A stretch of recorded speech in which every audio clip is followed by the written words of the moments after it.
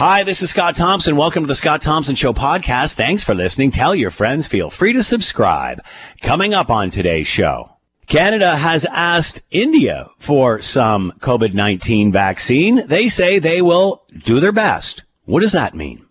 More variants of COVID-19 and a third wave. What you need to know. And while the Prime Minister is trying to get vaccine into Canadians' arms, is it the time to be talking about election? Apparently, that's his plan heading into the spring. It's all coming up on the Scott Thompson Show podcast. Today on the Scott Thompson Show on 900 CHML. I'm Curtis Thompson, Scott's son. LRT may be coming to the hammer after all.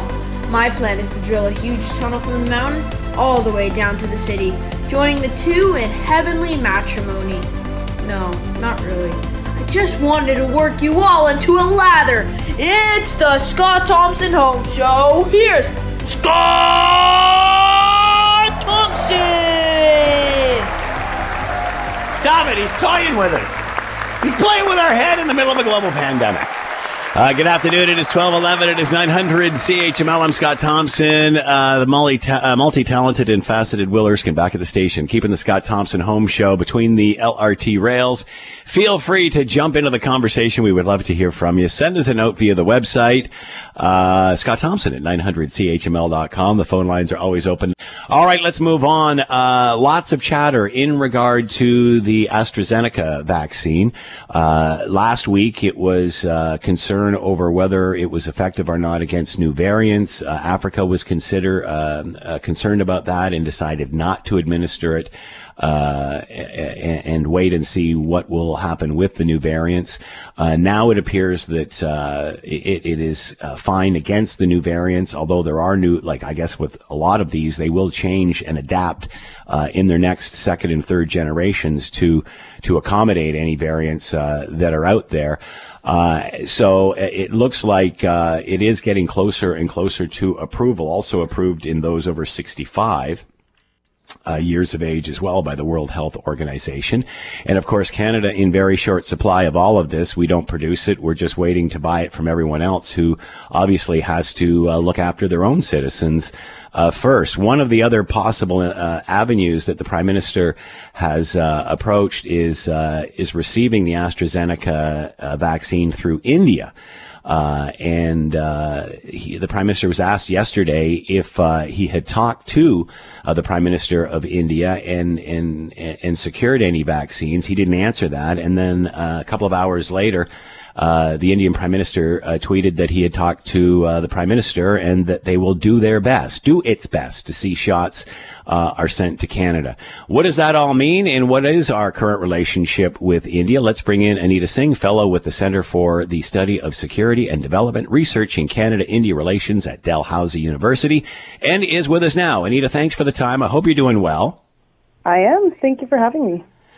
So what are the latest concerns about AstraZeneca? It appears that that the concerns over variants have been addressed. What are you hearing? Well, not being an expert in vaccines, but rather the Canada-India relationship, I think one of the reasons why Canada is looking to India is because India's, it has a market share of vaccine production for cheaper vaccines as opposed to the Pfizer and Moderna vaccines that have been kind of in use in Canada to date.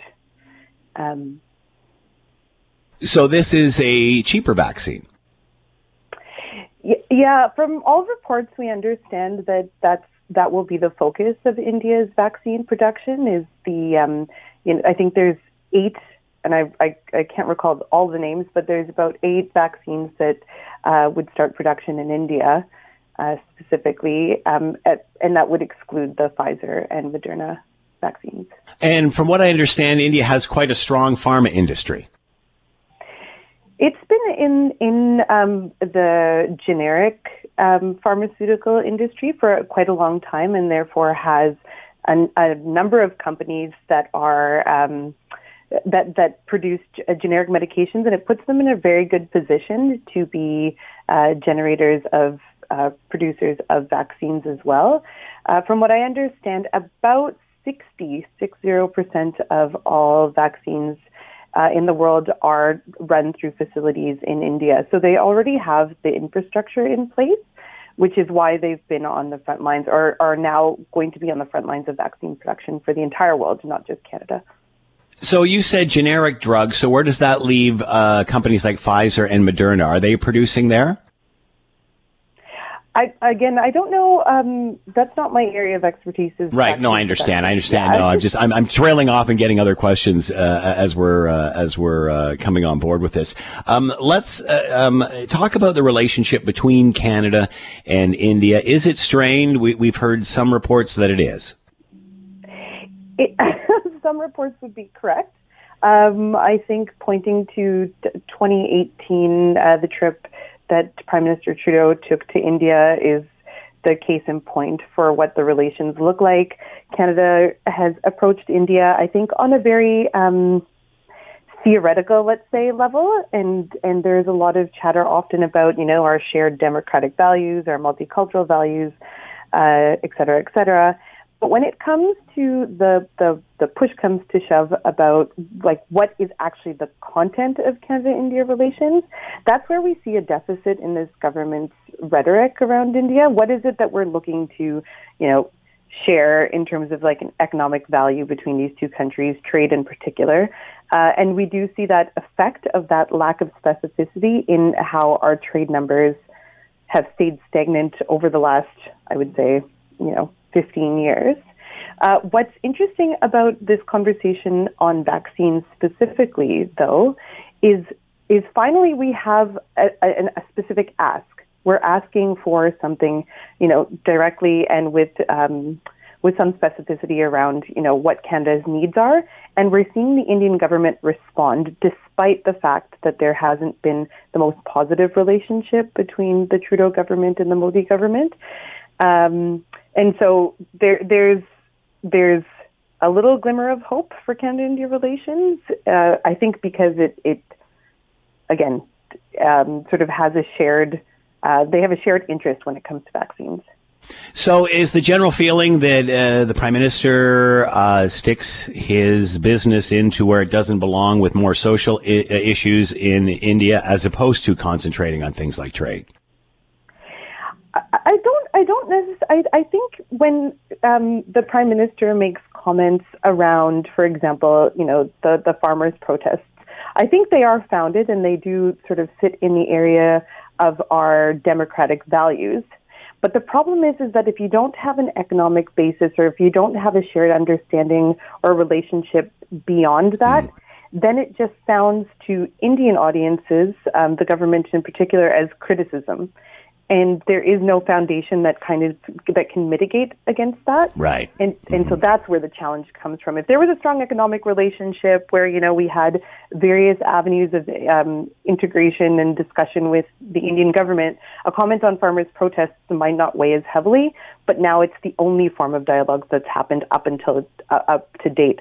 And which is why I think we saw the Prime Minister's hesitancy when he was asked about India, a couple hours, as you mentioned, before his hesitancy to name India specifically. It was only after the phone call happened that, he could put out a statement saying that India and Canada were together.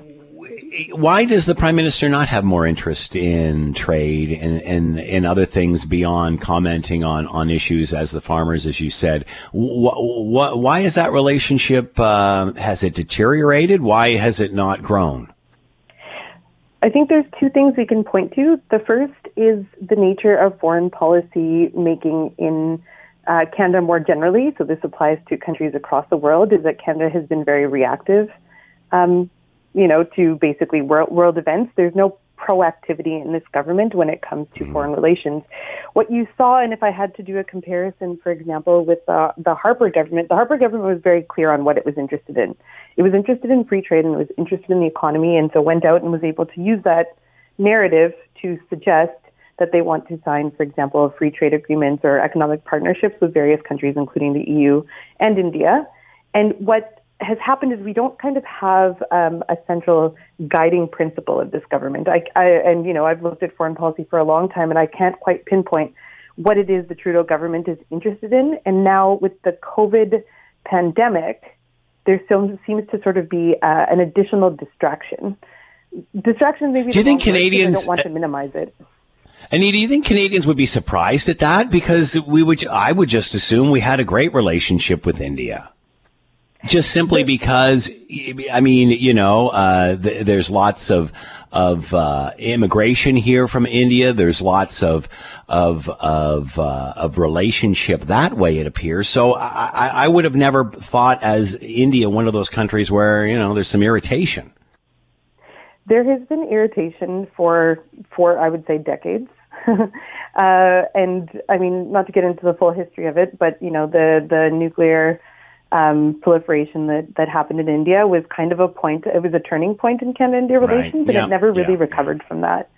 On immigration in particular, I would say that sort of is an individual level of consideration. So you have immigrants going back and forth and having sort of, local level integration between Canadians and Indians.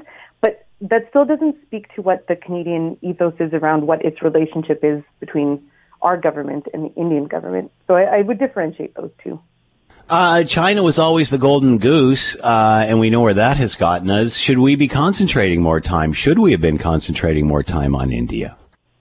Absolutely. Absolutely. There are so many avenues for Canada to work with India, and so that's why it's a little surprising that we haven't made more headway. I'm thinking about a number of different examples. The agricultural industry is obviously one of them. The oil and gas offshore oil and gas exploration in India is kind of at a nascent stage, and it's a place where we have technologies. Telehealth, telemedicine is another example.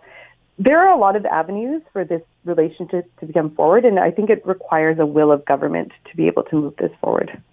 Yeah, considering the population, I'm surprised that we are not paying more attention. The Prime Minister said, Indian Prime Minister Modi said, India will do its best to help Canada out. How would you interpret that? I would interpret that to say that there are a lot of demands, I think, coming to India from countries around the world. We know, for example, Brazil has approached India, and Brazil has a large population for their vaccine production capacity. And so Canada is one country in a queue. And so that, I think, is what Prime Minister Modi is suggesting, is that there needs to be, or not there needs to be, but on their end, there's going to be some prioritization that will need to happen in terms of its distribution. Of course, it's much more complicated than I think all of it can garner in terms of supply chain, but that would kind of be what I would get from those words particularly. This certainly now does give India a tremendous amount of leverage over Canada. Do you see that changing relationships in the future? In some ways, I think Canada has been slow to recognize the growth of India and its role in the world economy. And so I think this is an expression of that. So, Canada has always seen sort of India as, for a long time, since India's independence, kind of as a beneficiary to Canada's place in the world. And when the script flips, it requires a lot of, government focus and attention on what that means for Canada. And it hasn't really been apparent because the relationship hasn't, been, we haven't been dependent on one another to that extent. Now, all of a sudden with these vaccines, we kind of have, we were bearing witness to India's sort of powerhouseness in the area of vaccines. Boy, it's amazing how a COVID-19 pandemic can change things and who we have relationships with. Mm-hmm. Anita Singh with us, fellow at the Center for the Study of Security and Development, researching Canada-Indian relations at Dalhousie University. Anita, thank you so much for the time and insight. Much appreciated. Be well. Thank you. You as well. All right. Lots of chatter about variants and what they mean. There was chatter about the AstraZeneca vaccine in Africa not using it because it wasn't effective against their variant. I believe that has changed. Let's get the latest on all of this. Dr. Timothy Sly is with us, epidemiologist with Ryerson University, and is here now. Timothy, thanks for the time. I hope you're doing well. Oh, yes, Scott. Thank you very much indeed. Ready to go. So, talk to us about first AstraZeneca. There was some concern about it and the new variants. I've heard information in the last 24 hours that that's not the case. The World Health Organization said that it's does well against the new variants, or as well as can be expected, I guess, and is good for those over 65. Your thoughts on this vaccine, which is yet to be approved in Canada? Yeah, that story is still developing, Scott. That's the P1 variant. That's the South African one. There was quite a small study that showed that the AstraZeneca, the AZ vaccine, probably was reduced effectiveness. That's being looked at, and I think over the next couple of days we'll see some clarification or verification one way or another with that one. We don't seem to see that kind of alarm with the other variants, the 117, which is known as the UK one, or the 1351, which has been called the P1 is the Brazil one. I got my numbers around the wrong way. It's the South African the one is the one that's doubtful with the vaccine. The Brazil and the UK one. Brazil one we don't know much about at the moment, but the UK one seems to be responding well to the vaccines. In fact, the UK actually is 89-90% of their virus isolates now are with the new variant in UK. And is the UK being vaccinated with AstraZeneca or Pfizer? I'm not exactly sure on the proportion of vaccines. They've got a totally different mix to what we have because they're producing some of their own. They're very linked to Europe, and there have been some restrictions there too with some of the European vaccines been exported now to a different country. Of course, they're not part of the European Union.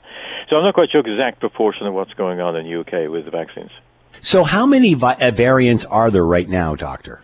Well, remember, the viruses always have mutated. This one we've been lulled into a sense of relaxation because this one hasn't, since from the beginning, mutated anywhere near as fast as, say, an ordinary common or garden influenza virus, which sort of mutates while you look at it. It's constantly mutating. So this has been quite slow, but once it's begun, we're beginning to see, for example, the one that we call the UK variant, the B117, that already has changed as well several times. So there's a number of variants within variants, and we can expect this to happen. It's what viruses do, especially RNA viruses like this one. So how effective are these vaccines as they keep changing? I mean, obviously they have to be altered as time goes by. AstraZeneca has already said they're going to, I believe it was them that said that they've got a different version coming out in the fall, just as a flu shot would evolve. Would the same thing happen here? Scott, I think it's quite likely that in the future we're going to see one, maybe two boosters or something like that within a year until it settles down. Remember, the mutations are going to occur more rapidly where the virus is replicating more rapidly. In other words, hotspots for spread is where we're going to see mutants appearing, just on a probability basis. That's why it appeared in Brazil. That's why it appeared in Britain at that time. In South Africa, these are hotspots for the spread. And it's amazing so far, we haven't seen the new variants appearing in the United States either. But give it a time, it probably has appeared. We haven't found them yet. Obviously, the concern of the new variants was their ability to spread more quickly than the initial. Is that the only concern at this point? You talked about the African variant might be a little bit. I don't want to put words in your mouth, but might be a little bit more concerning. Well, yeah. We don't know as much about the African one, or certainly even less than the Brazil one. But let's look at the UK one at the moment. That one, initially, we were told, wonderful work done by Imperial College in London, about it's about 50% additional rate of spread, give or take, somewhere between 35 and 55% additional efficiency in spread. And that actually, from a public health perspective, is far more alarming than increasing the lethality of it. Because this is an exponent. You can always fool people by doubling, that kind of thing, where mind's not really fixed on it. And we can figure out, I just did some calculations, if you take a city about half the size, about 500,000, probably Hamilton size, roughly, if you have a mutation that causes an increase in the fatality rate, then you're going to double the amount of deaths you get in a month. So it may well be, say, 220 deaths in a month. It may boost it up to about 360 deaths in a month. If you increase the rate of transmission by half as much again, in a month you could get 4 or 5 times the number of deaths, simply because the number is building on itself at an enormous rate. So that is a big alarm. But in the last week or so, we've also had some concern that from Britain as well, they're doing a lot of work on this, that this virus, the mutation might actually be slightly more lethal as well. Early days yet, but it looks like this one, the B117, is transmitting more effectively, and it might actually present a bit more of a hazard to more serious illness too. The faster we vaccinate, Doctor, the faster that we get a handle on these new variants and they don't keep multiplying or changing? Yeah, one way or another, the vaccines are going to be the way out of this, really the only way out. You got to keep your fingers crossed on this, and what we need to really do is to ramp up that vaccination. There's a number of things on the horizon we can do while we're waiting, because it's going to take a while to get it in there. For example, just back of an envelope stuff, Ontario's got, 15 million people in it. We'd need to vaccinate at least 10 million to achieve something like a herd immunity where the thing stops spreading. 10 million people at 2 doses each, that's 20 million doses. And that would mean, if we're aiming for, say, a 10-month period, say the end of November, something like that, we'd need to be vaccinating in Ontario, overall, the whole province, about 2 million doses a month. That's about 68,000 doses a day. Wow. Now, that's a lot. Although Mayor Tory was looking at plans for Toronto, just announced this morning, within an hour and a half ago, and they're planning on their 9 new centers here in Toronto to be able to vaccinate something more than 120 a day, which is pretty good going. So they might be able to do it, I don't know. But there is hope on the horizon with all this. I mean, people are really hurting with this lockdown. But I think what we need to do is this. Bear in mind that we've got to make a decision based on the local situation. The whole province isn't under the same threat as downtown Peel and Toronto. So we make a decision based on the local positivity rate, how many tests coming back positive. We also should make a firm commitment to at least doubling up the protection. If we're going to ease the lockdown a bit here and there when time looks appropriate, we've got to double up on that protection, that distancing and masking. This is no time to fool around and play around with it. This thing's going to get out of control. In fact, I think we're going to see another wave coming, probably the end of March, maybe up to halfway through April. It'll be a third wave. How big it is, I think, depends on these precautions I'm talking about now. So we're doubling the masking, literally, maybe doubling the masking. Possibly that's one way out of it, but at least be sure you're getting at least one really good mask, well fitted. We've got to increase the testing, Scott. We've been deficient in testing since, July, when we had rapid testing. Let's stop there for a sec, Doctor, and I want to poke you on that one a bit more. We've heard so much about testing since the beginning of this. Then it was the testing wasn't here, it wasn't approved. Then it came in, and apparently there's lots of tests around, but now we're concerned of the accuracy of those tests. So is it better, and I guess this is the big debate, do you test people mass test people with something that perhaps isn't as accurate? Is that better than nothing at all, or do you wait for something that's more accurate? What is your thought on that, and why we are where we are? You ask the right questions. You're hitting it right on the head here. The biggest reason for reluctance in using the testing, and I should say also that Canada sits at about number 35 at least in the world in terms of tests per million population. We should be in the top 10. But your question is this, and it's the main reason that the government has given for not launching into rapid tests. Rapid tests are, shall we say, around 90% effective in finding the positive if it's there, as opposed to the more expensive, longer RNA test, which is about 99% roughly. If you give one of these cheap, fast tests to the same person within about 4 or 5 days, you double up the test. It only costs about $3 to $5 each test. It's nothing. If you do that, your screening now is up equivalent to the RNA test. It's about 99%. You double up 2 90s and you've got about a 99 in there. Why wouldn't we have done that on every interface position, right? Every taxi driver, every limousine driver, every manicure, pedicure, even teachers, if you like. It doesn't matter. Anybody's got a public interface position. At least we'll know where the virus is. This isn't like the flu or anything else that you can look at. At least half the people who have the virus don't show any signs or symptoms and might not even know they've got it. So how can you control the pathogen if we don't know that? Because it seems that all the provinces are in the same predicament. Nobody is using the testing any more than the other, I don't believe. So why is it Health Canada? What is the reason why we don't take your approach to this test?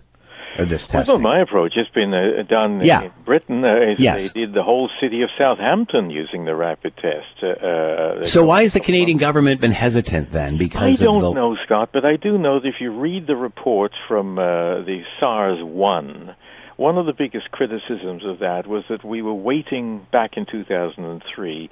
You're probably too young to remember that. We were waiting. Thank you for the compliment, Doctor. I will take that.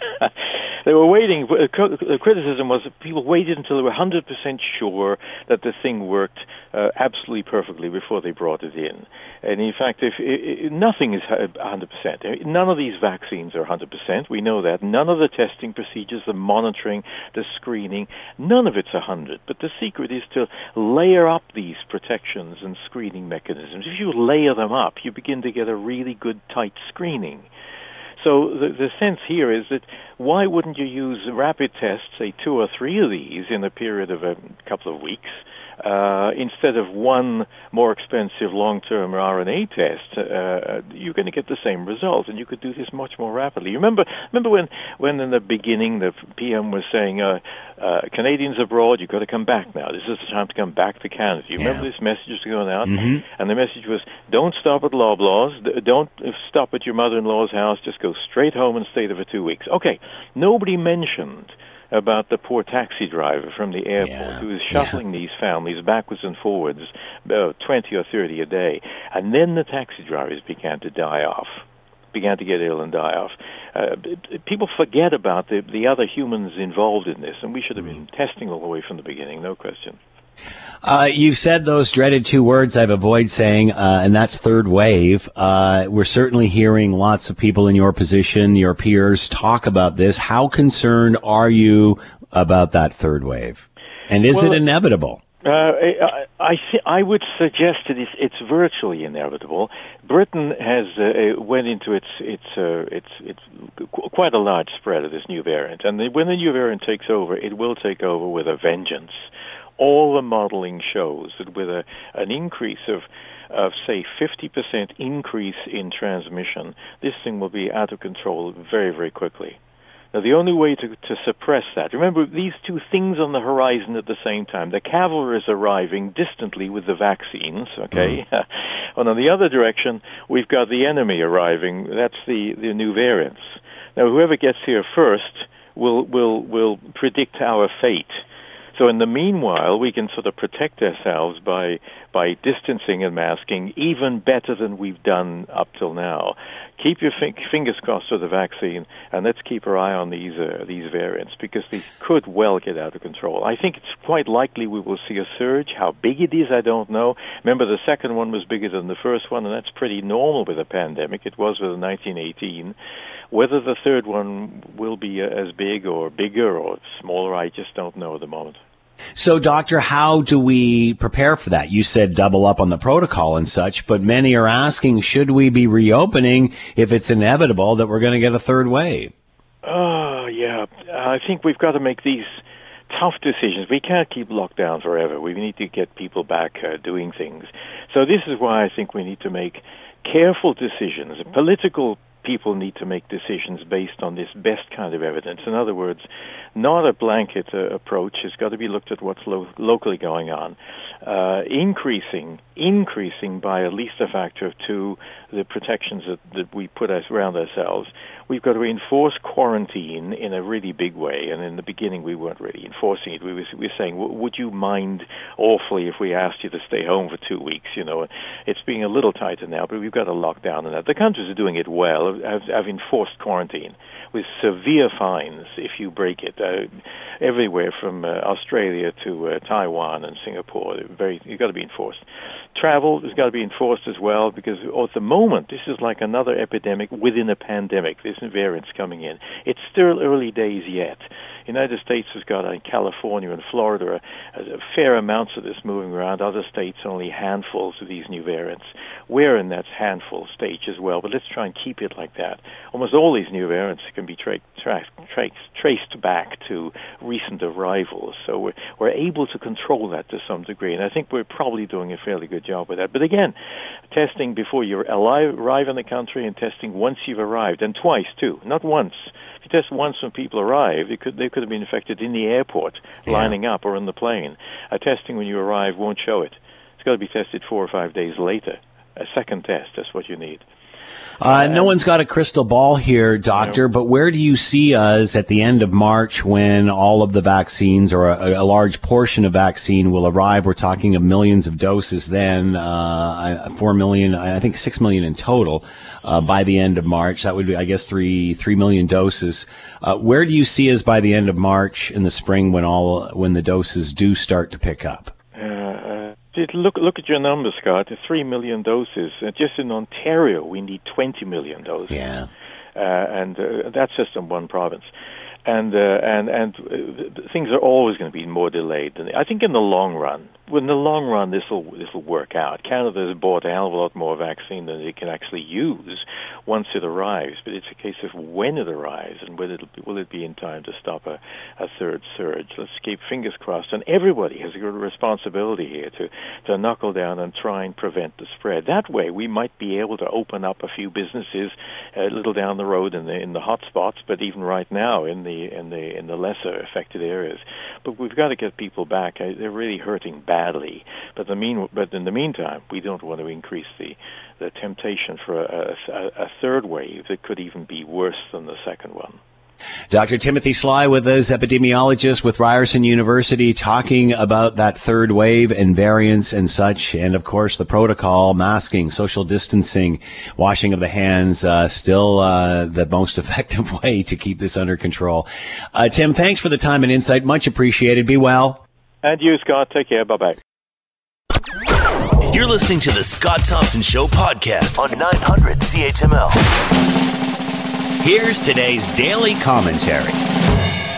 Here is some great Canadian news that has nothing to do with the vaccine or global pandemic. We'll remind you of days gone by, put a smile on your face, especially if you are a Tragically Hip fan.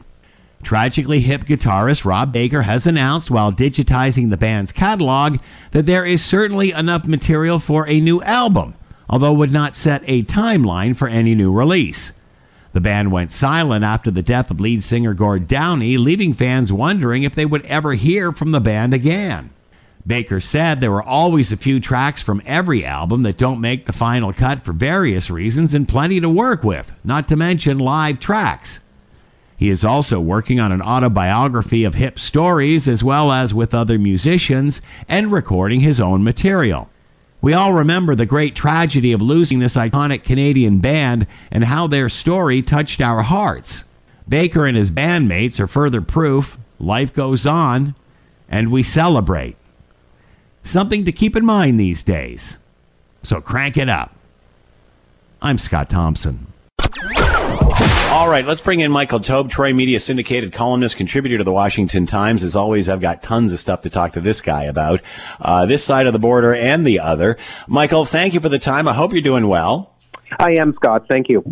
Let's start up here. Article in the Toronto Star today talking about a timeline, and Justin Trudeau is on his way to announcing an election in the spring. Do you think that once all of this max vaccination that he has promised is coming in March, that boom, we'll be off to an election? I don't know. I mean, obviously that has been speculated for a bit, but I think some of it may have actually been withdrawn when, I don't know if you've covered on your show or not, Conservative leader Erin O'Toole recently said that if a vote does come down to actually defeat the government, that the Conservatives would not be the ones doing it. And basically, if they decide to prop up or stand alongside the Liberal government, even if it's just for a vote or two, that will delay things quite considerably. I'm not suggesting, obviously, because it is a minority government, and historically, minority governments only run an average of, give or take, 16 to 18 months here or there. It will fall at some point, and it will be brought down at some point. You know, there's no way that Justin Trudeau can hang on to a minority government for a full 4-year term or beyond. One of the longest minority governments in history, and it's simply because I actually served in it, was my old friend and boss Stephen Harper's minority government, which lasted close to 2.5 years, which was kind of extraordinary in itself.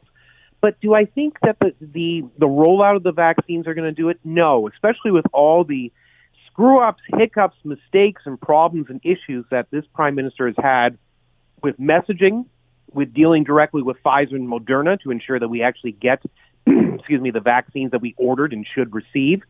Some of the mishaps that have happened now, as you know, the discussion of AstraZeneca, where the prime minister said that, oh yeah, of course, roughly about 20 million doses of AstraZeneca would be coming by the end of June, forcing the federal government to come out pretty quickly, within a couple hours, and state that wasn't the case at all. And again, because we're so far behind on Pfizer and Moderna, Pfizer's order was roughly about half, in January. And it still hasn't caught up to this point, And Moderna is obviously, we've lost about a quarter of that order.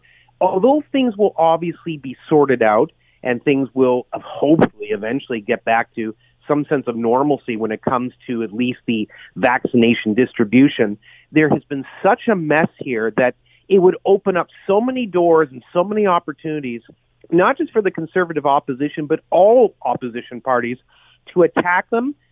I don't think it's going to happen as early as the spring, but certainly later this year, that is possible.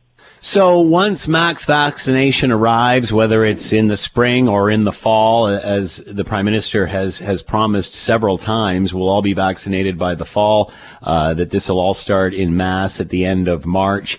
If that happens, true to form, is that enough for Canadians to forget where we are now, January, February, March? Well, it better not be. We have fallen to 46th overall on the actual list in terms of countries and their distribution levels. In other words, how many daily vaccines we're giving out. We are way behind countries that are either quite poor or are below the poverty line in certain ways. And there's no reason that countries like El Salvador should be ahead of us person for person when it comes to vaccine distribution. It's not a slight against El Salvador or some of the third world countries that are ahead of us, but based on the fact that Canada is a big enough country, yes, it's a middle power, but certainly we have an established system where we should be able to, through the federal government distributing it, giving it to the provinces so they can hand them out, we should be much, much higher than that. And when you see reports such as, well, the New York Times is certainly one report that has shown us dropping like a stone, hitting from the 15th to, as I said, about 46 in the world. There are two other polls which show roughly about the same thing. And you also have, publications like The Economist stating that at the present rate of vaccine distribution, Canada will not be fully vaccinated, or at least get the vaccinations to people who want to take those doses by mid-2022. And that has not changed since they made that report. When you put all those things together, I don't see how it's all going to magically, come up and be tied up together with a nice little neat bow at the end of March when we are so far behind now.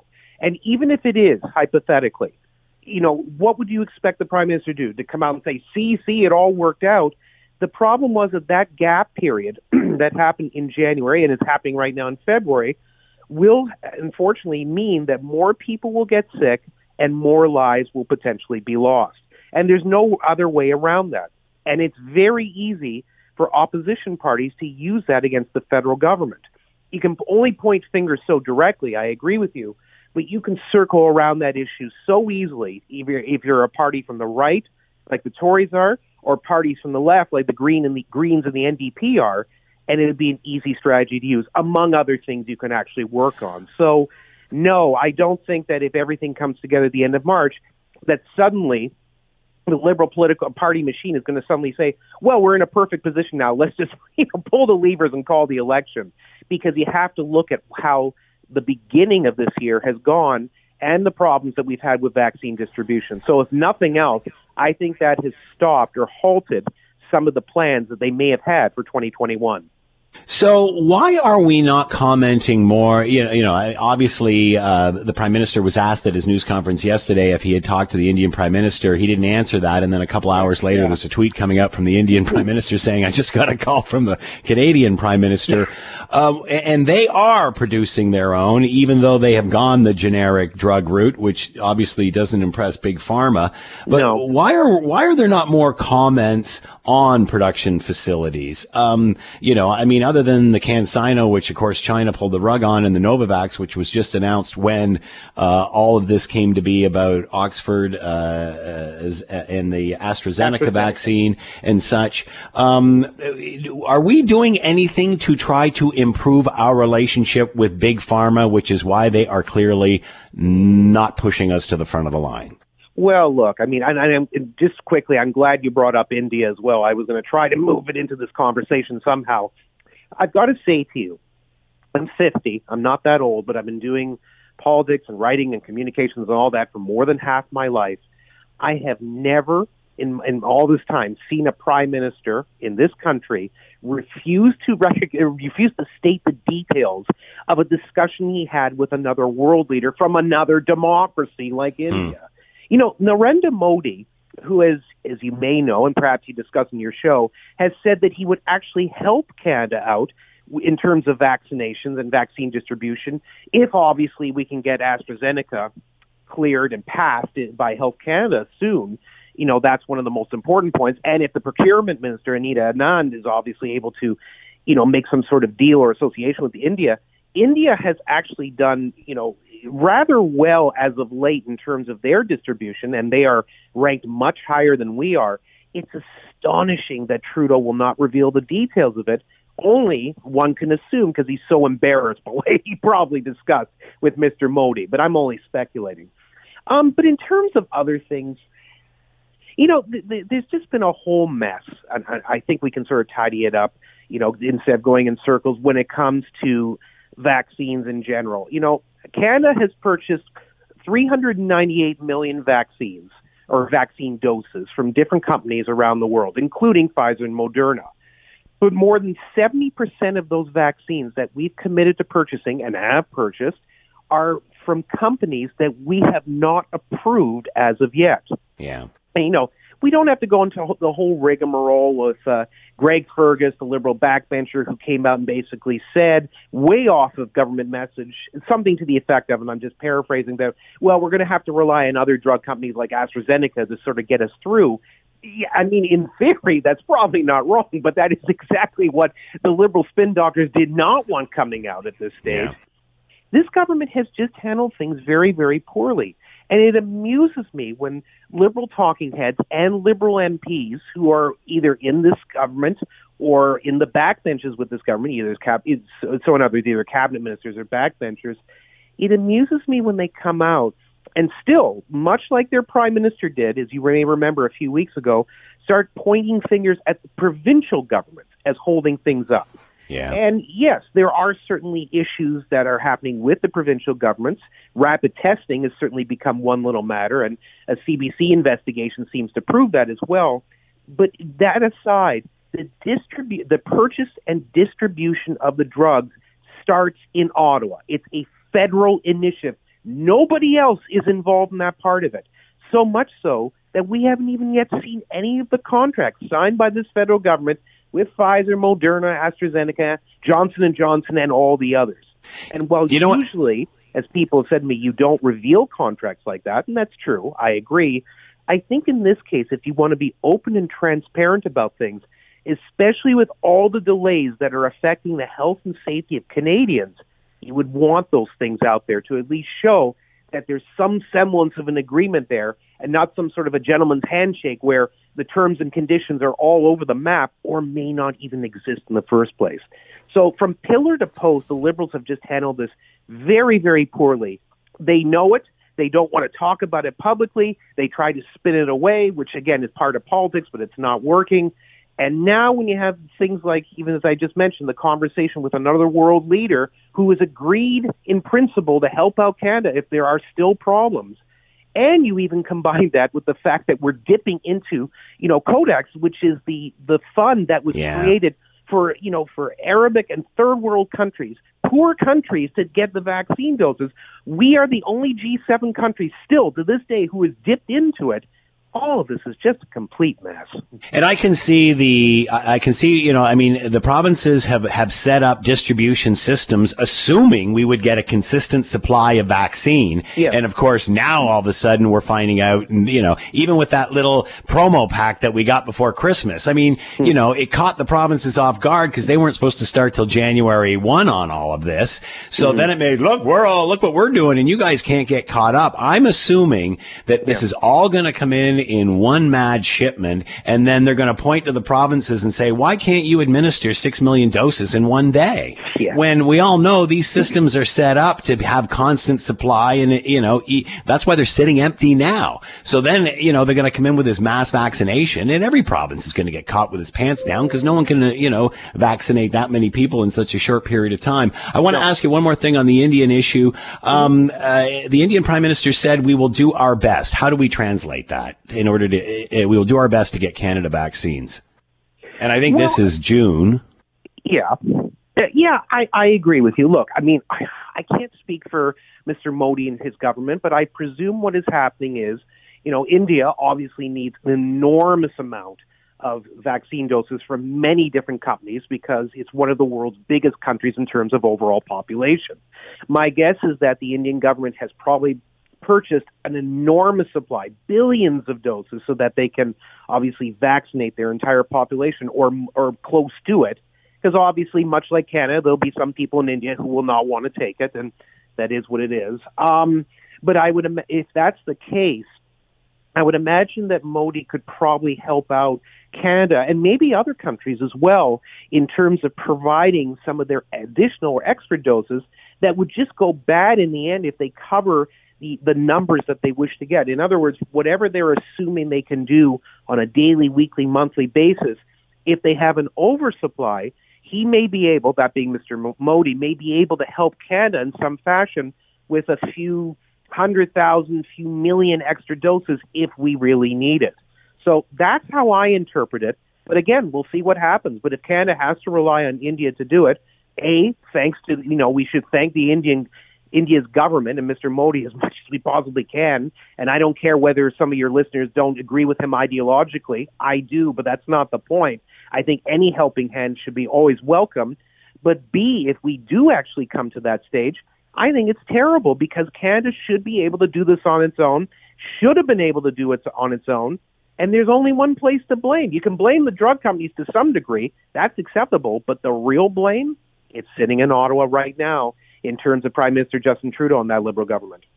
All right, I can't let you go without asking you what's going on south of the border. Obviously, the impeachment trial continuing. The Democrats showing an incredible presentation yesterday, unseen footage, security camera stuff, what have you. It still looks like this is obviously going to, the Republicans are going to vote not to impeach Trump. Correct. That being said, this is on record now, which I guess was the objective here. That being said, how does the U.S. move forward from this now that this has all been documented and we've seen what we've seen? We're assuming he's not going to get impeached. How does the Republican Party move forward on this?